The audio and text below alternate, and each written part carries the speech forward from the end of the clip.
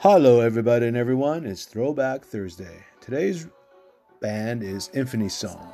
Infinity Song is a five-member sibling band that was formed in New York City in 2014.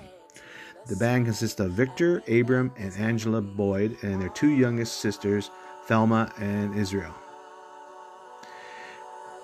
Their band is currently represented by Rock Nation.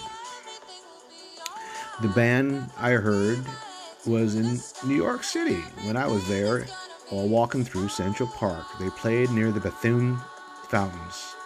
Their rich song and music, I bought a CD from them, and I was recently reintroduced to them when a friend introduced this song to me. Here it is. I will play a little bit of the tune. So, ciao for now and enjoy the song.